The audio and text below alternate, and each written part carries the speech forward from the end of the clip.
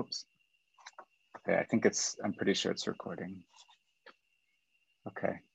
Om Jnana Timirandasya Jnananjana Shalakaya Chakshurunmilitam Yena Tasmai Shri Gurave Namah. Narayanam Namaskritya Naram Chaiva Narotamam Devim Saraswatim Vyasam Tato Jayam Mudirayat. Panchakalpa Tarubhyascha Kripa Sindhu Bhaivacha Patitanam Bhavanebhyo Vaishnavebhyo Namo Namah. Okay, hi guys, welcome to the class. We are nearing the end of chapter 2 of the first canto of the Srimad Bhagavatam, wherein we start to get the answers to the questions that the sages asked in the previous chapter. In chapter 1, Shonaka Rishi and the assembled Munis asked some questions to Sutta Goswami. They presented 6 questions, and I think two or three of them are being answered here. Well, actually, maybe the third one more near the end, but they asked what's the ultimate welfare for all humanity? And what's the essence of the sadhanas presented in the Shastra? So we went over verses that answered that, these seminal verses. Savai pum samparo dharmo yato bhakti radhoksaje. He asked what was the purpose of Krishna's appearance from the womb of Devaki. That would be the third question. The fourth question was, what are the magnanimous acts of Krishna, the Leelas of Krishna? The question number 5 was what were the avatars of Krishna? And that's where we're just kind of segueing into the verses, the last verses from last week's class, and then the verses that are coming up here to the end of the chapter and going into the third chapter. So that answers the questions of what are the avatars of Krishna? And then the 6th question was when Krishna disappears from the world, where has Dharma taken shelter? So these are the 6 questions that were answered in the first chapter. And basically the Bhagavatam is an answer to these 6 questions. From all these 6 questions, it can be ascertained just by looking at them, more from 3, 4, 5, and 6, that Shonaka Rishi is very much interested in Krishna, because he's asking, what was the purpose of Krishna's appearance? What are the magnanimous acts of Krishna? What are the avatars of Krishna? And what happens when Krishna disappears? And then by inference, the first 2 questions, what's the ultimate welfare? We find that it's Dharma to Krishna. So from the first 6 questions, we can see very much that Shonaka Rishi is very interested in Krishna. And then coming into the second chapter here, Sutta Goswami, the first verse that he speaks is actually he honors the questions that the sages asked, and then in verse 5 he honors those questions by glorifying them. It's a beautiful verse. Munaya saru prishtoham bhavabhir loka mangalam yat kuta Krishna samprashno yanatma suprasidati. So in the first verse, he honored them, and in this 5th verse, he honors the questions by glorifying them. He says, "Munaya sadhu prishtoham." So he says, "Sadhu." These questions are sadhu. They're very good. Sadhu means kind of like, it can mean like bravo. And why is he saying that bravo to these questions? Because loka mangalam, they're auspicious for the whole world. Kind of leading into the idea that the question can give ultimate welfare, and that's kind of an indirect way, I guess, of kind of answering the first 2 questions.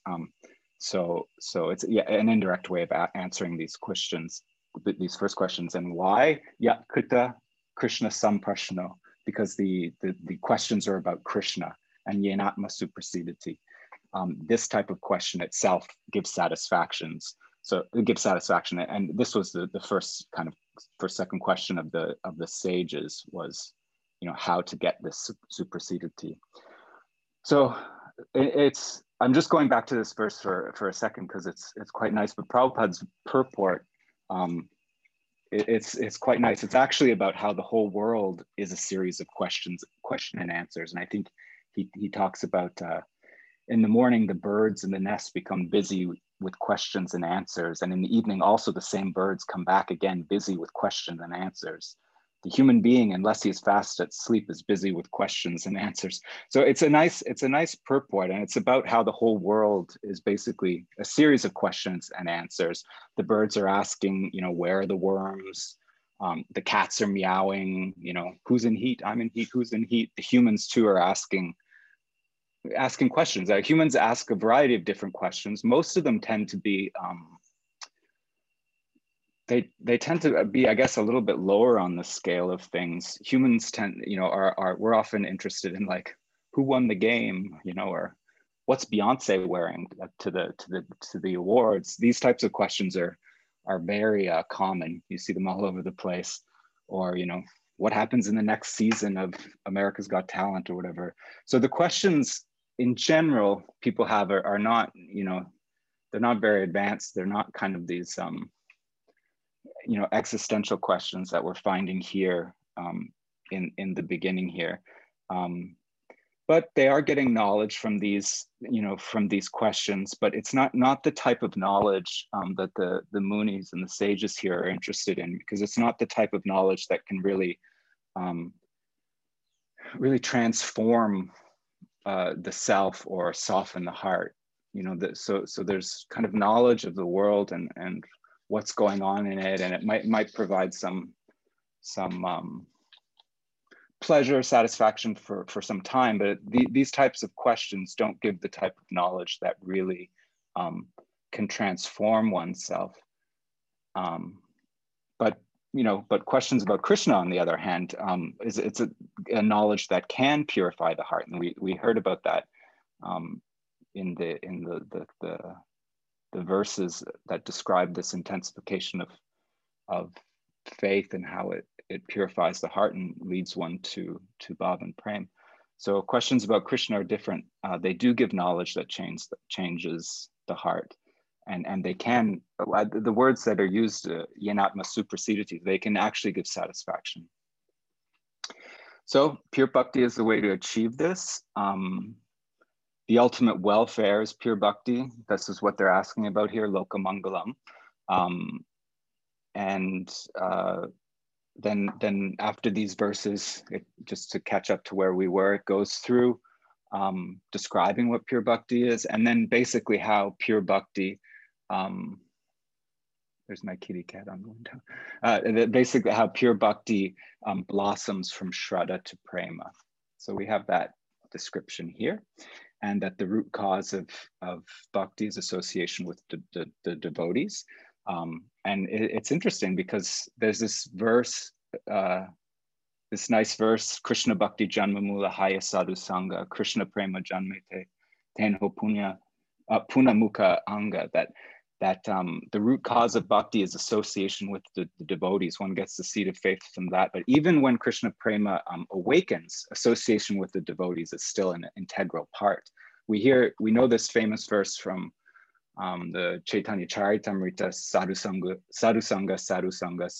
Sarva Shastra Kai, Labhamatra Sadhu Sangha, Sarva Siddhi Hai, that just a moment's association with the devotee, gives all perfection.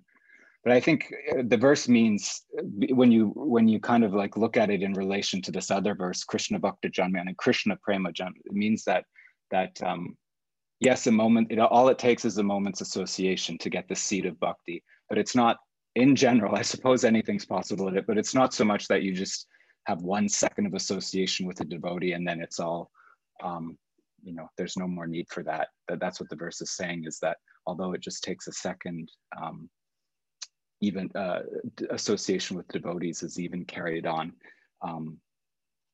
all the way up into prem. So how this develops is described, like I said, the condensation of faith into the blossoming of prema. And the last verses that we went through, they were really for mentioning that, bhakti is really just for Bhagavan, for the Supreme Lord, for Krishna. Where are we here? So that's what they were mentioning, that it was really for the Supreme Lord, that it's not this bhakti that has been described and what happens to it as it blossoms is not really meant for anybody else besides Krishna or Bhagavan. And we see some comparison of the guna avatars, and we'll get to the verses today that kind of like differentiate even more between who should be the object of bhakti, because you know, bhakti is a very it's a very generous word. We see it a lot even today's milieu, like here in Samara. There's all kinds of there's yoga schools and a lot of these kind of beach traveling hippies kind of a devotion. And bhakti, the word bhakti is actually very it's a very popular word. It's thrown around a lot, and people have different ideas of what it means. And I think the Bhagavatam, what the Bhagavatam is doing right here is refining what bhakti really means. It did it in terms of its definition of what it is, what it's not, and now it's kind of refining it in relation to what the object of bhakti is. Because people think, you know, bhakti could mean, and I've heard Guru Maharaj talk about this when he's kind of like gone and studied modern yoga practitioners or modern non-dualist writings and stuff like that, where sometimes maybe they miss the point. I know he talks about how sometimes they miss the point of what brahmacharya really means, or this idea of bhakti, like there's this Bhakti Fest, for example, is a big festival that's very popular now. And I'm sure it has a lot of good qualities and good effects from it, but people have this idea that devotion, you know, devotion to social justice, for example, which again, is not a bad thing, but it's not what the Bhagavatam is talking about here.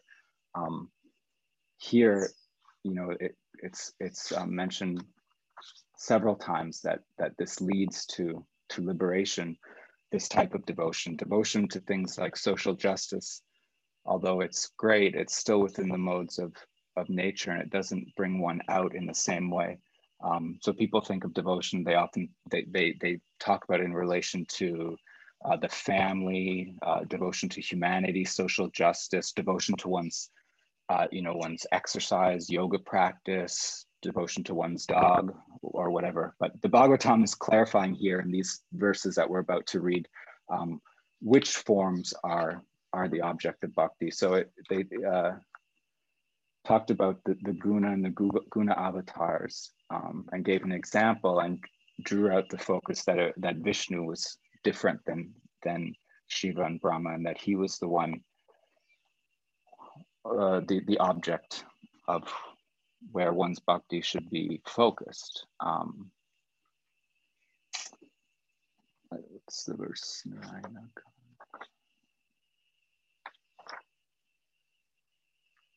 So we get to verse 26 here, and I'll read it. We went over it just at the end of the last class, but I thought there's more that can be said, so we'll read this.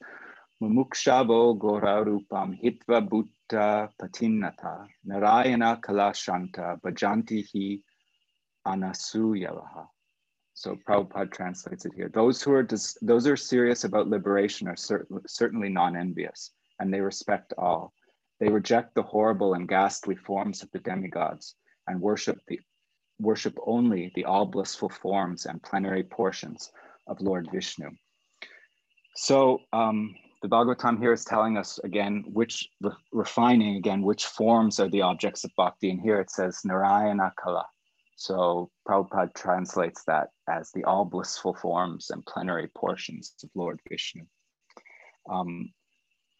So it means, well, plenary portions and the different forms. So Vishnu has very many different forms. When Rupa Goswami is giving his definition of pure bhakti, he says Anukulyena Krishna Anushilanam, and the purports there by Jiva Goswami, perhaps, or I'm not sure if it's Jiva Goswami or Vishwanath Chakravarti, I can't remember, but they talk about it as this ongoing culture, internal and external, of bhakti towards the Lord, favorable bhakti, favorable service towards the Lord, towards Krishna, but it also includes his expansion forms and others related to him. They make that point. So it's Krishna, but it also includes these all blissful forms and plenary portions that Prabhupada is talking about here. And it also includes actually his devotees and the guru.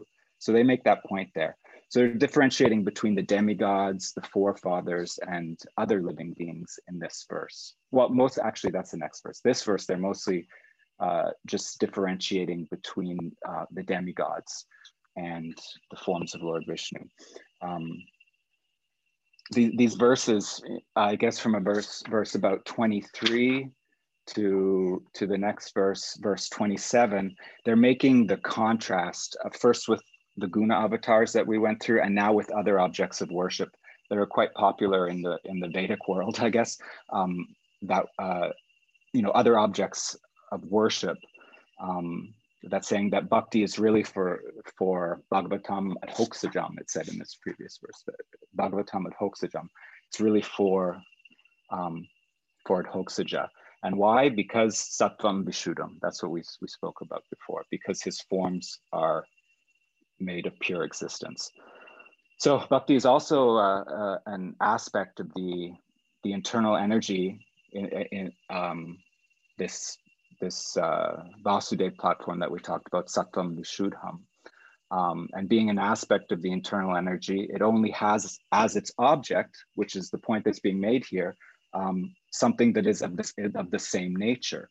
So bhakti being transcendental, the object of bhakti is also transcendental, and not these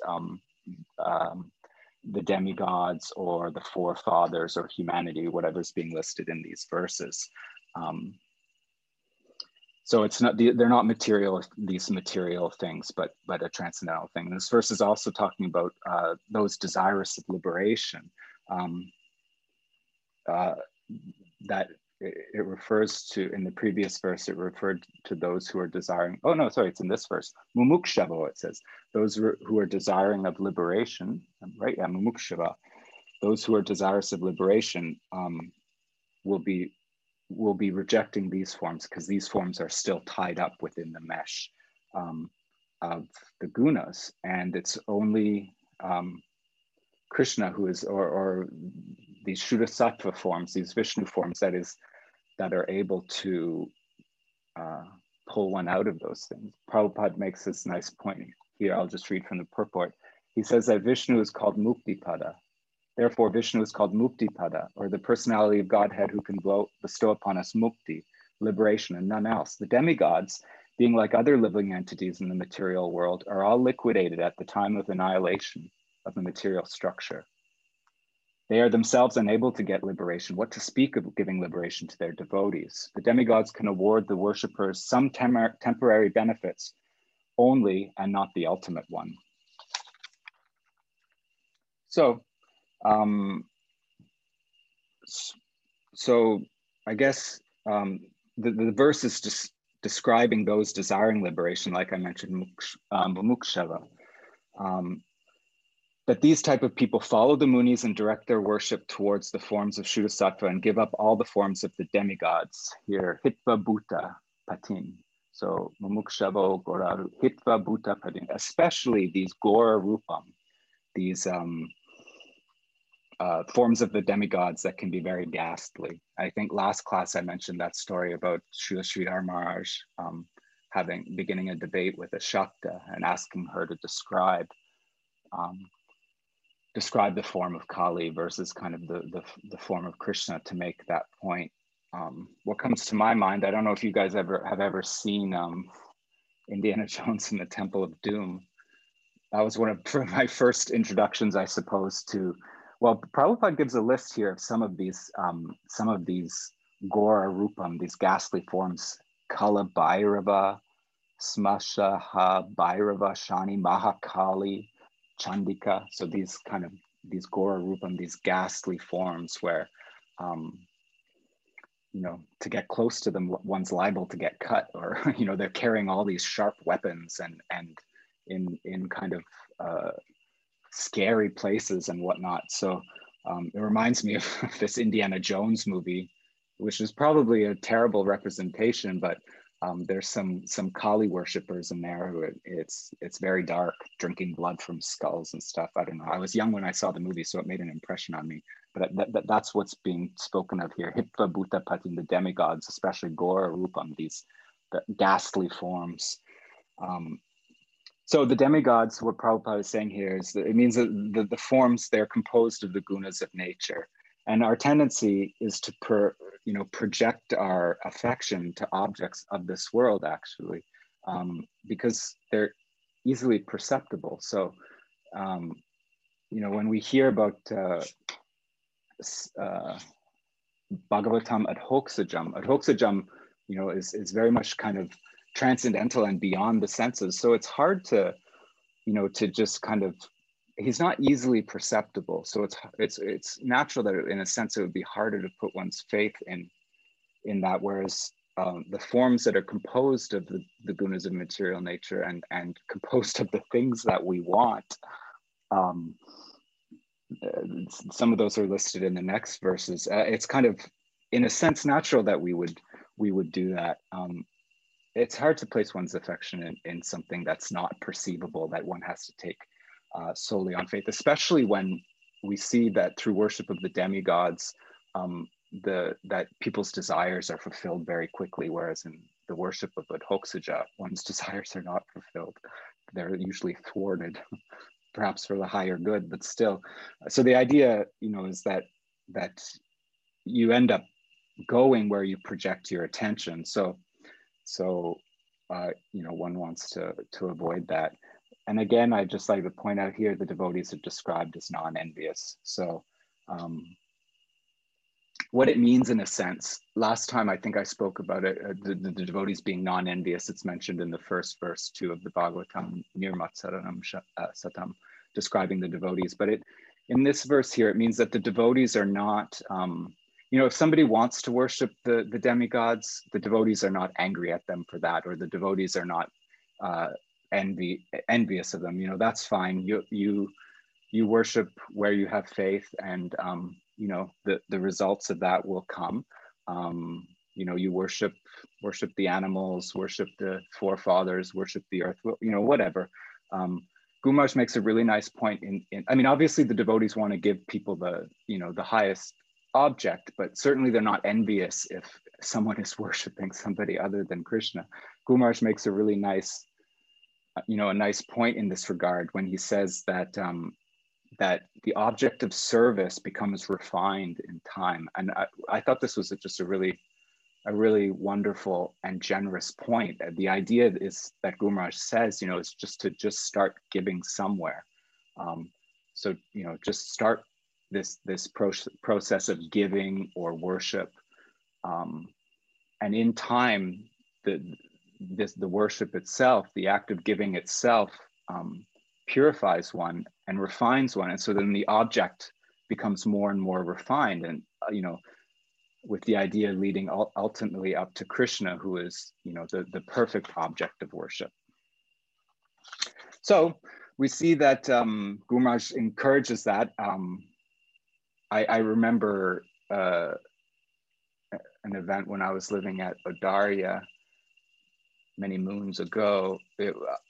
There was some small drama or something. There was a devotee who was kind of new and associating with some other devotees, and I think it was a Kaddishi or something like that, and some vegans had prepared these really nice preparations, and the devotee was really enthused that these they were, I guess they were non-devotees, had prepared these really nice vegan preparations, and the other devotees responded in some kind of very negative way, saying, well, it's vegan, but in fact they're just eating sin, or they're just eating that because it's a Kaddishi. And the guy was really turned off because he had, even though it was grains and it was a Kaddishi, he saw it as a nice act. And Gumarj, I can't remember exactly what he said, but he basically commented like, the act of sacrifice and the act of giving was very present in these people's,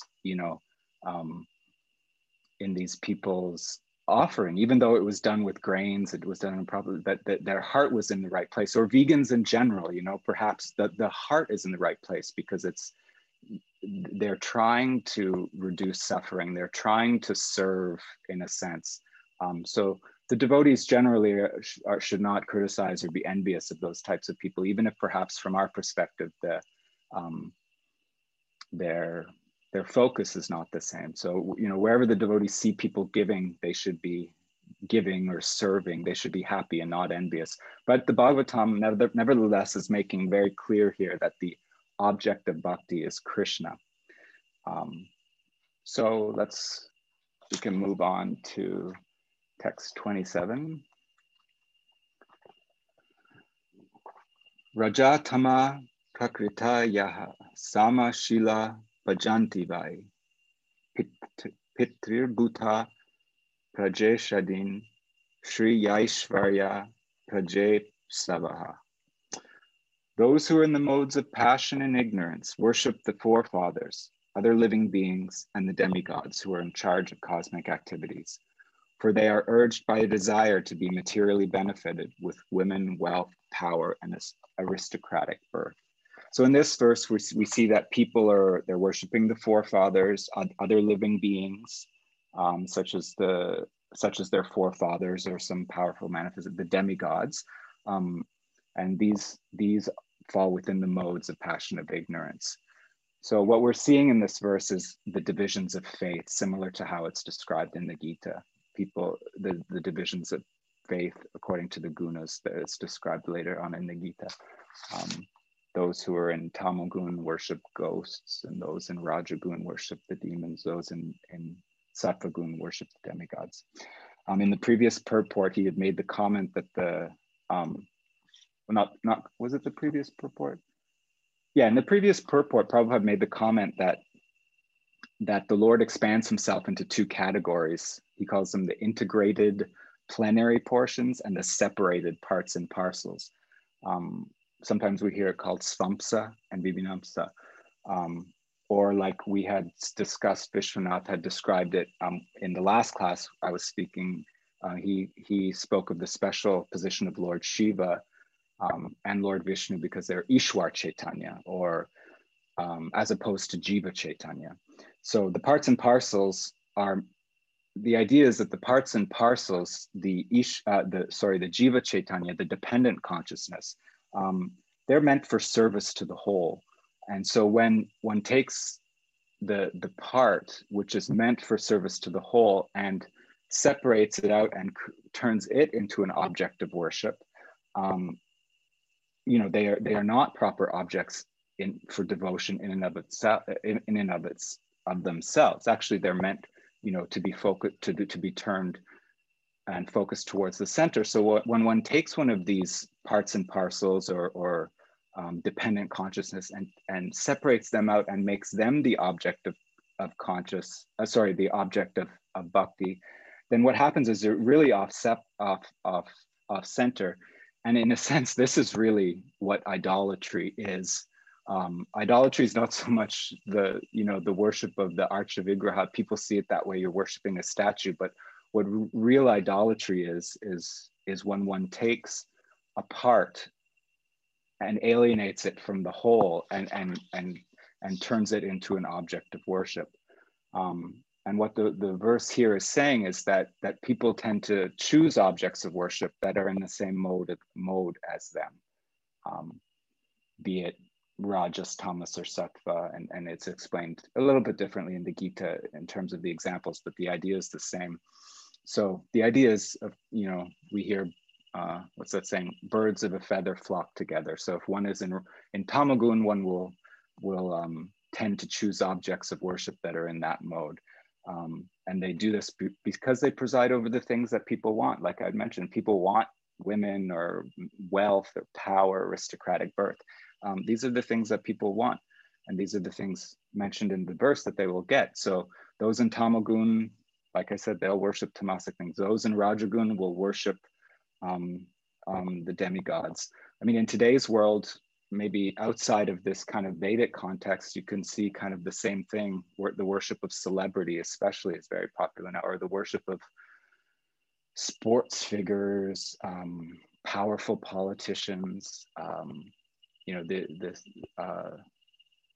was this Argentinian football player who I kind of forgot about him, but he passed away like not so long ago, probably within 6 months. I forget what his name is. Do you know what his, huh? Maratona? Maradona, yeah, Maradona, and Padmanabh Maharaj was he mentioned him. I couldn't think of what he was surprised that I didn't know him, but then I remembered who he was because I saw his funeral, and Padmanabh Maharaj was talking about how this man had just been, because of his abilities in soccer and the way he won a certain game and the political situation all around it, this man had truly been elevated to the position of a demigod. Like he even had, they had churches dedicated to him and stuff. So we see that, and we see that with other, other celebrities. Beyonce is referred to as a goddess, and things like that. So there's a Vedic context, but it's pretty easy to see this in a modern context as well. And people worship Beyonce, for example, because they want what she has. She's beautiful and successful and covered in diamonds, and this is what people want, this fame and beauty. So we see that.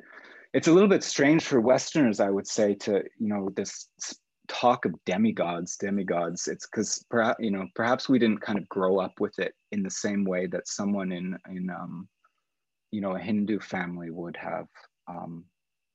So it's, in a sense, it's a little bit easier for Western devotees to kind of like, yeah, the demigods. I mean, what does what does that mean? It seems like a bit of a strange thing. So it's not something that's very hard to give up. The Abrahamic faiths tended to try and squash these ideas, these demigods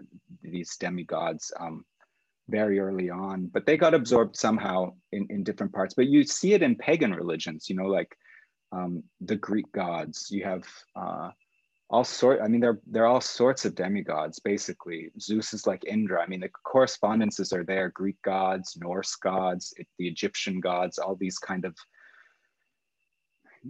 demigods are found, all over the place. So it's actually not just some kind of. It's not really just a particular thing about Hinduism. It's found quite all over. And Vaishnavism, in that sense, is really it's really a nice kind of synthesis, I think, of this like pantheist pantheist worldview. I was getting confused between pantheist and panentheist, but no, pantheist worldview of all these different gods, and the monotheistic worldview. Like in Vaishnavism, demigods are given all respect, but they're seen as derived from or dependent or aspects of the supreme God, the supreme Purusha. They're, as I'll bring up the point a little bit later in the other verses, but they're seen as like kind of the limbs of the body of God in relation to the world. They oversee the movements of nature, etc. And it actually makes for a really nice kind of magical worldview, I would say, where humans are only kind of like a step on the ladder of being, and the environment is alive and personified. It fosters respect for the environment, respect for other living beings. The environment is alive and it's personified, so it's harder to abuse something when it's harder to pollute the water when you see it as Varuna, a person. So it makes for an environmentally conscious worldview. And that's all kind of subsumed within a transcendental, like a Vedanta. So it's sometimes when I've kind of like tried to look into like these kind of pagan religions and Wiccan religions and stuff, there's something very attractive about it. And I think it's that part, but there also, to me at least, feels like there's something missing too. And I think that's the kind of the theist or theistic Vedanta side. So I think Vaishnavism is a very nice synthesis of these types of things. The Abrahamic faith, when they remove that totally, I mean, you see it a little bit in the kind of like Mediterranean Catholic world and stuff, or perhaps the Catholic world in general. It's a little bit more attractive, but when you've got this kind of stark monotheism, it's kind of a little dry, unmagical.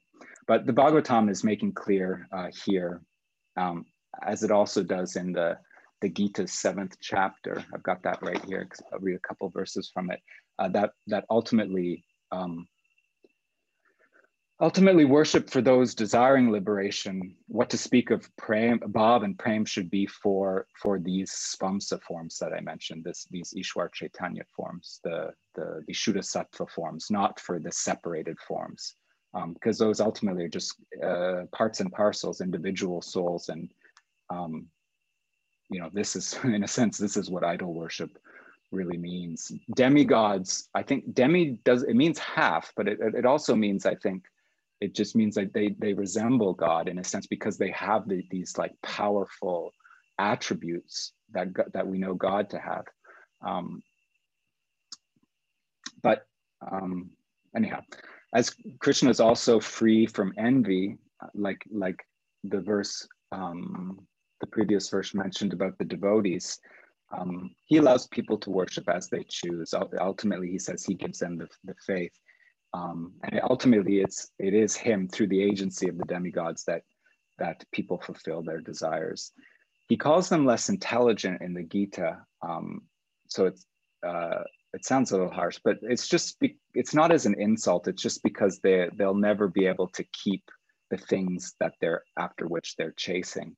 So he calls them less intelligent in that sense, not to be mean, I don't think. I'll just read the verses here from chapter 7, because those whose intelligence have been stolen by various desires take refuge in other gods. Impelled by their own natures, they engage in various religious rituals. Whoever desires to faithfully worship a particular form, whichever one it is, I grant him the necessary conviction to do so. A person endowed with this faith, desiring to worship that form, and surely he attains the fulfillment of his desires only because of me. However, the results of these persons of meager intellect are perishable. Those who worship the gods attain the gods, but my devotees attain me. So in the Bhagavatam, he's a little bit more forward, I would say, about stopping this worship. We see, you know, in relation to Indra and the Govardhan Leela, you know, he's a little bit more forward about no worship of the demigods, but that's another story. So we'll put that aside. And I'll just come to verse 28 and 29 to kind of finish up this chapter. These verses are a glorification of Vasudev's description of the Shuddha Sattva forms, the ones that are worthy of worship. So now we're going to get some information about those forms that are worthy of worship. These verses here are really nice for chanting. They're very Vedic, I guess. I don't know if it's Vedic or whatnot, but they're very suitable for kind of chanting and repetition. They show how Vasudeva is at the foundation, or he's the goal of all the paths that are found in the Veda, or the processes, or that they're only successful with some participation of Vasudeva, you know, some participation from him in the path. So I'll read these two verses. Vasudeva para Veda, Vasudeva para Maka, Vasudeva para Yoga, Vasudeva para Kriya. Vasudeva param jnanam, Vasudeva param tapa, Vasudeva paro dharmo, Vasudeva para gati. So in the revealed scriptures, the ultimate object of knowledge is Sri Krishna, the personality of Godhead. The purpose of performing sacrifice is to please him. Yoga is for realizing him. All fruitive activities are ultimately rewarded by him only. He is supreme knowledge, and all severe austerities are performed to know him. Religion is rendering loving service unto him. He is the supreme goal of life. So just before that section that I read from the Gita about the worshiping the demigods and whatnot, there's this the famous verse Vasudeva Savarm iti sa Mahatma Sudurlabha, that after realizing all these things, the great souls come to see that Vasudeva is everything. After many births, the person possessing self-knowledge surrenders unto me. Vasudeva, realizing that Vasudeva is everything, and such a soul is very rare. So in the Gita, we find some similar ideas. There's this realization, glorification of Vasudeva.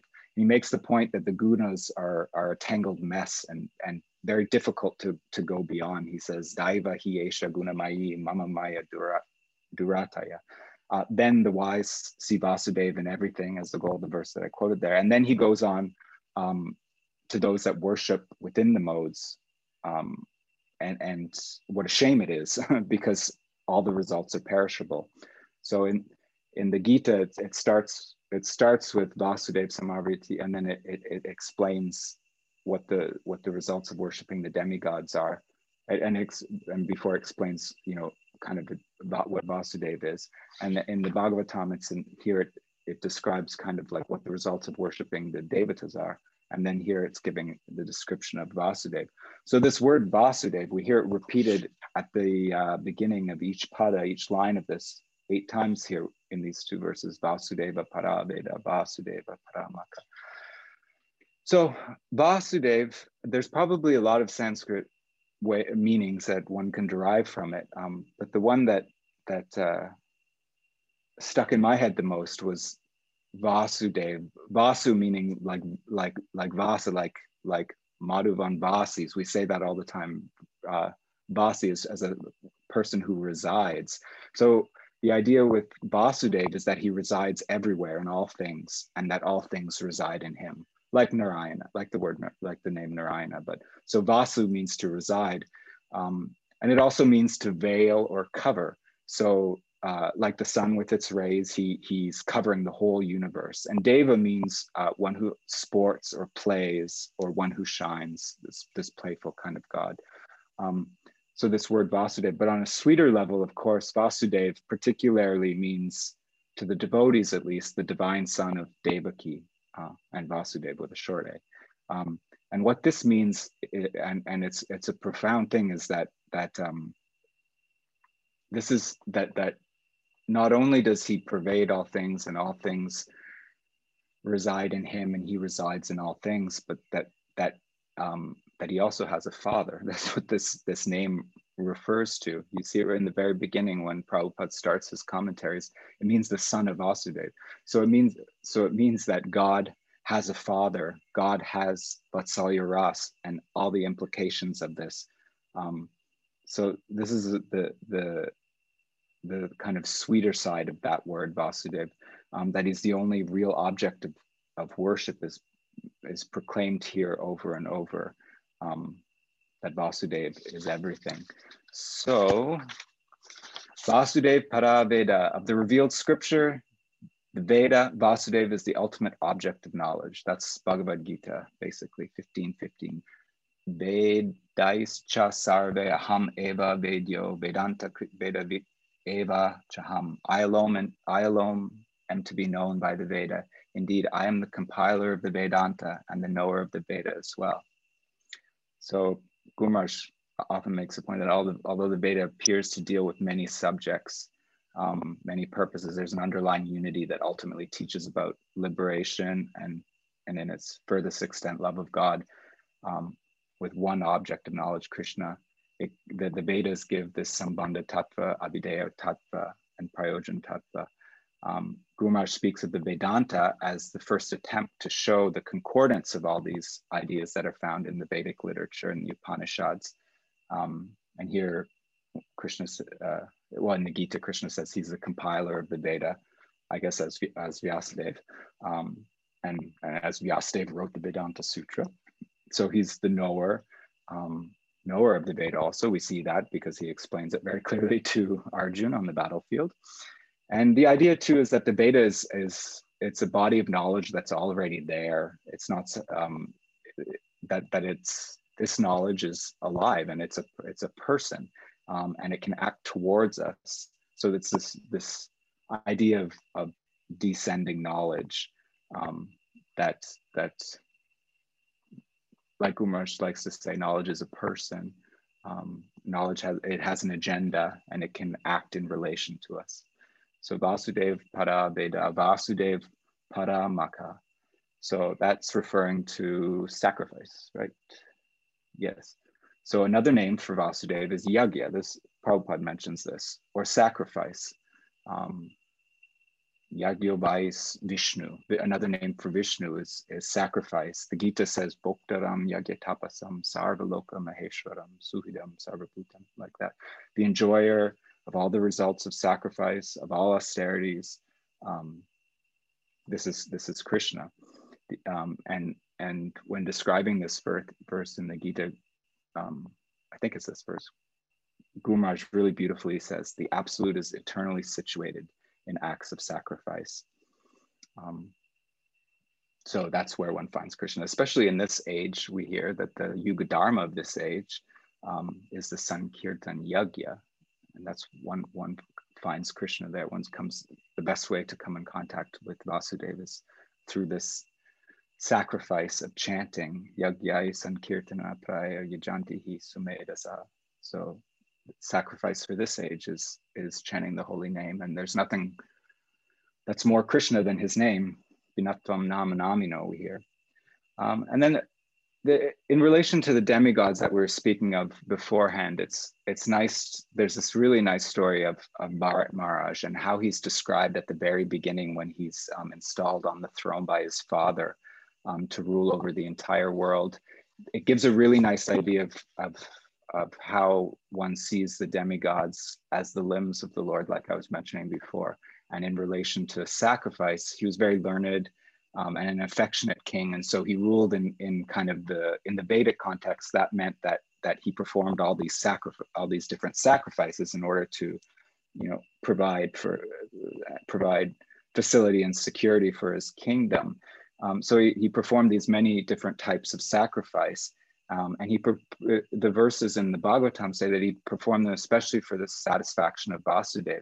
And connecting back to that orientation regarding the demigods, Bharat Maharaj saw them all as different limbs of Vasudeva's body. For instance, he saw Indra as the arms of Vasudeva, Surya as his eyes.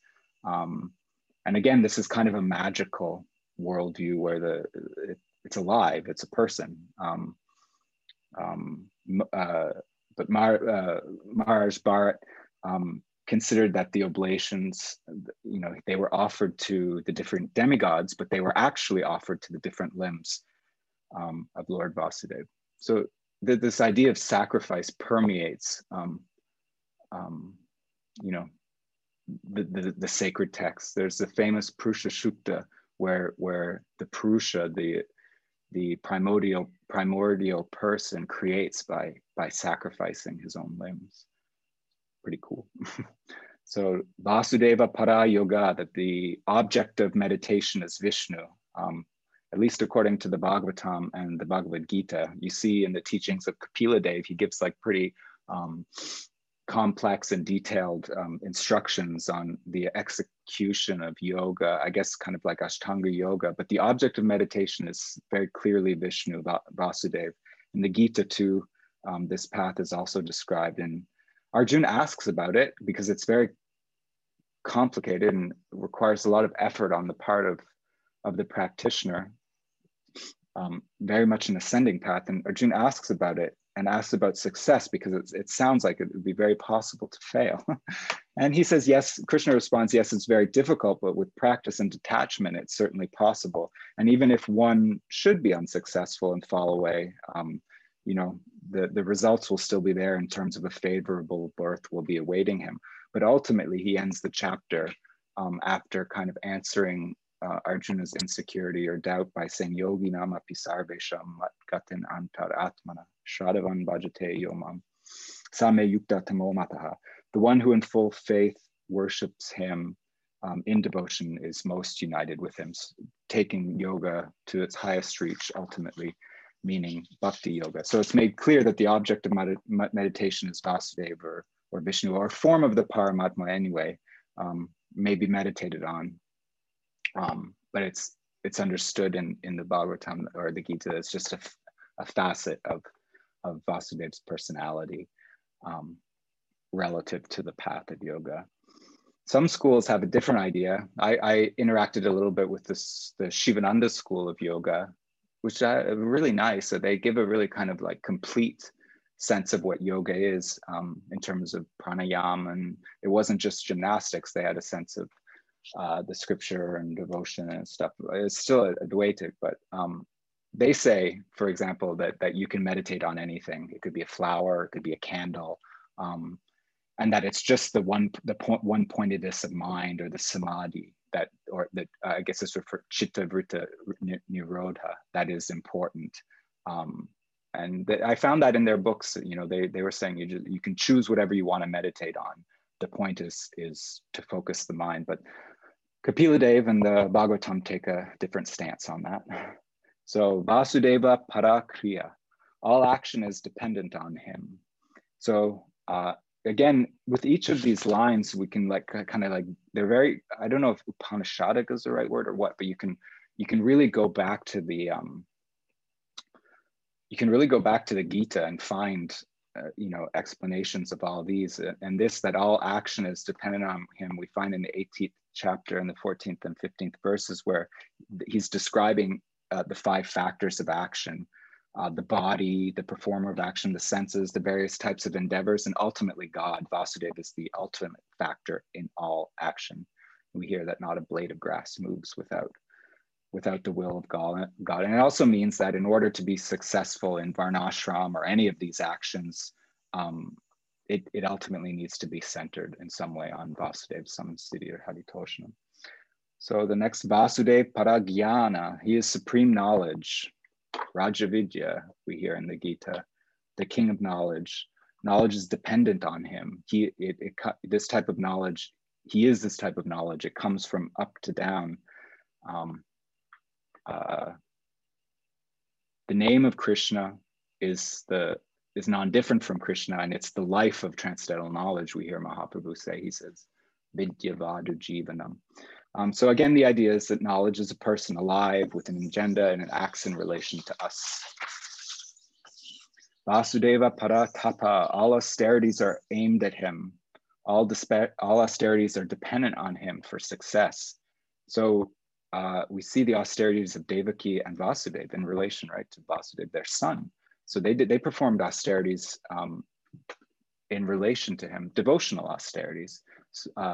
So there is austerity in the life of the devotee, things like fasting for Janmashtami Ekadashi, taking on vows for Kartik. But really devotional austerities are twofold, and they're found in the divisions of Sharanagati. So devotees really are more interested in Sharanagati, surrender, than they are in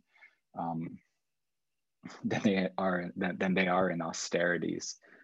Gita, of course, Krishna, of course, sends the Gita Sarva Dharman Parityaja Mamekam Sharanam Raja. So he's saying, surrender to me. He's not saying do austerities towards me. But still within that surrender, we have the devotional austerities of Anukulyasya Samkalpa Pratikulyasya Varjanam.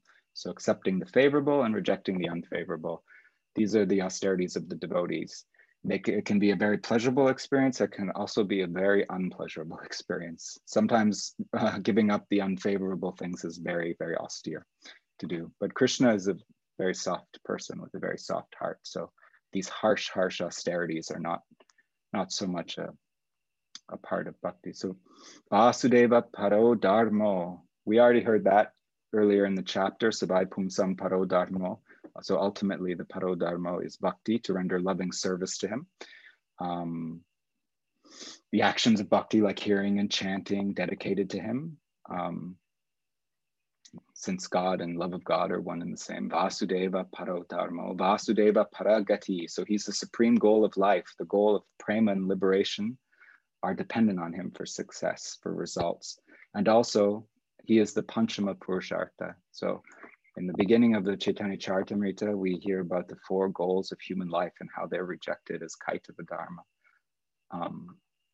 darkness, cheating, and but there's this Panchama Purushartha, the 5th goal of life, love of God, directed to Vasudeva. So that's the end of that verse. And just to end this section, I guess I would just end by noting that the whole of the Bhagavatam begins with a statement of recognition and acknowledgement towards this Vasudeva. With the famous invocation, the famous first words of the Bhagavatam, Om Namo Bhagavate Vasudevaya. and Janmadiyasya Yataha, so from whom everything emanates, this Vasudev from whom everything emanates. And these verses that we just read, text 28 and 29, these are kind of an expansion, giving examples of how all these things within the scripture rest on him. Sutta Goswami is glorifying and acknowledging this Bhagavate Vasudeva here. And interestingly, it's worth pointing out that these verses are almost repeated exactly in the second canto, where Lord Brahma is explaining the Svarga, the primary creation, to Narada Muni. And he states practically the same thing, just changing the word Vasudev to Narayana. And we get a glimpse into that act of cosmic creation in the next 4 verses, which we'll save for next time, where it describes this primary creation, Svarga, where the Lord is situated in his transcendental position, but creates the energies of cause and effect. And this is one of the 10 subjects of the Bhagavatam, Svarga, the creation. So it tells us a little bit about where we came from, a little bit about where we are, and of course later on in the Bhagavatam it tells us where we want to go. And then it segues into the 3rd chapter with the Purusha avatars, gives a list of 22 very famous avatars, the pinnacle being of Krishna and Balaram. Krishna and Balaram, then we get, who do we get after that? Kalki, Buddha and Kalki, I think, just to kind of end it off. And then Avatari hi asankhya, that actually there's not 22 avatars, there's not 10 avatars, there are asankhya, a famous line that Gumaraj likes to quote often. And then ending with Ete Chamsa Kalam, what doesn't end the chapter, but ends the ladder of avatars. So these are the forms of the Lord that are meant to be the object of bhakti. And I'll end here because it's 10:30. Does anybody have anything that they would like to share? I think questions, if you're not on Facebook, we could take some questions, or if you have some questions that you'd like to share on the Tatvivek, that's fine too. I think I left it so you can unmute yourselves if anybody has any comments.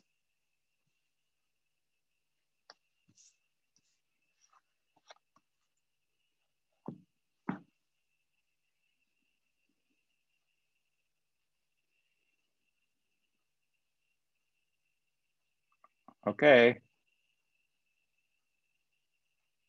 Nice speaking with everybody. Srimad Bhagavatam ki jai. Haribol. Haribol. Thank you. Thank you.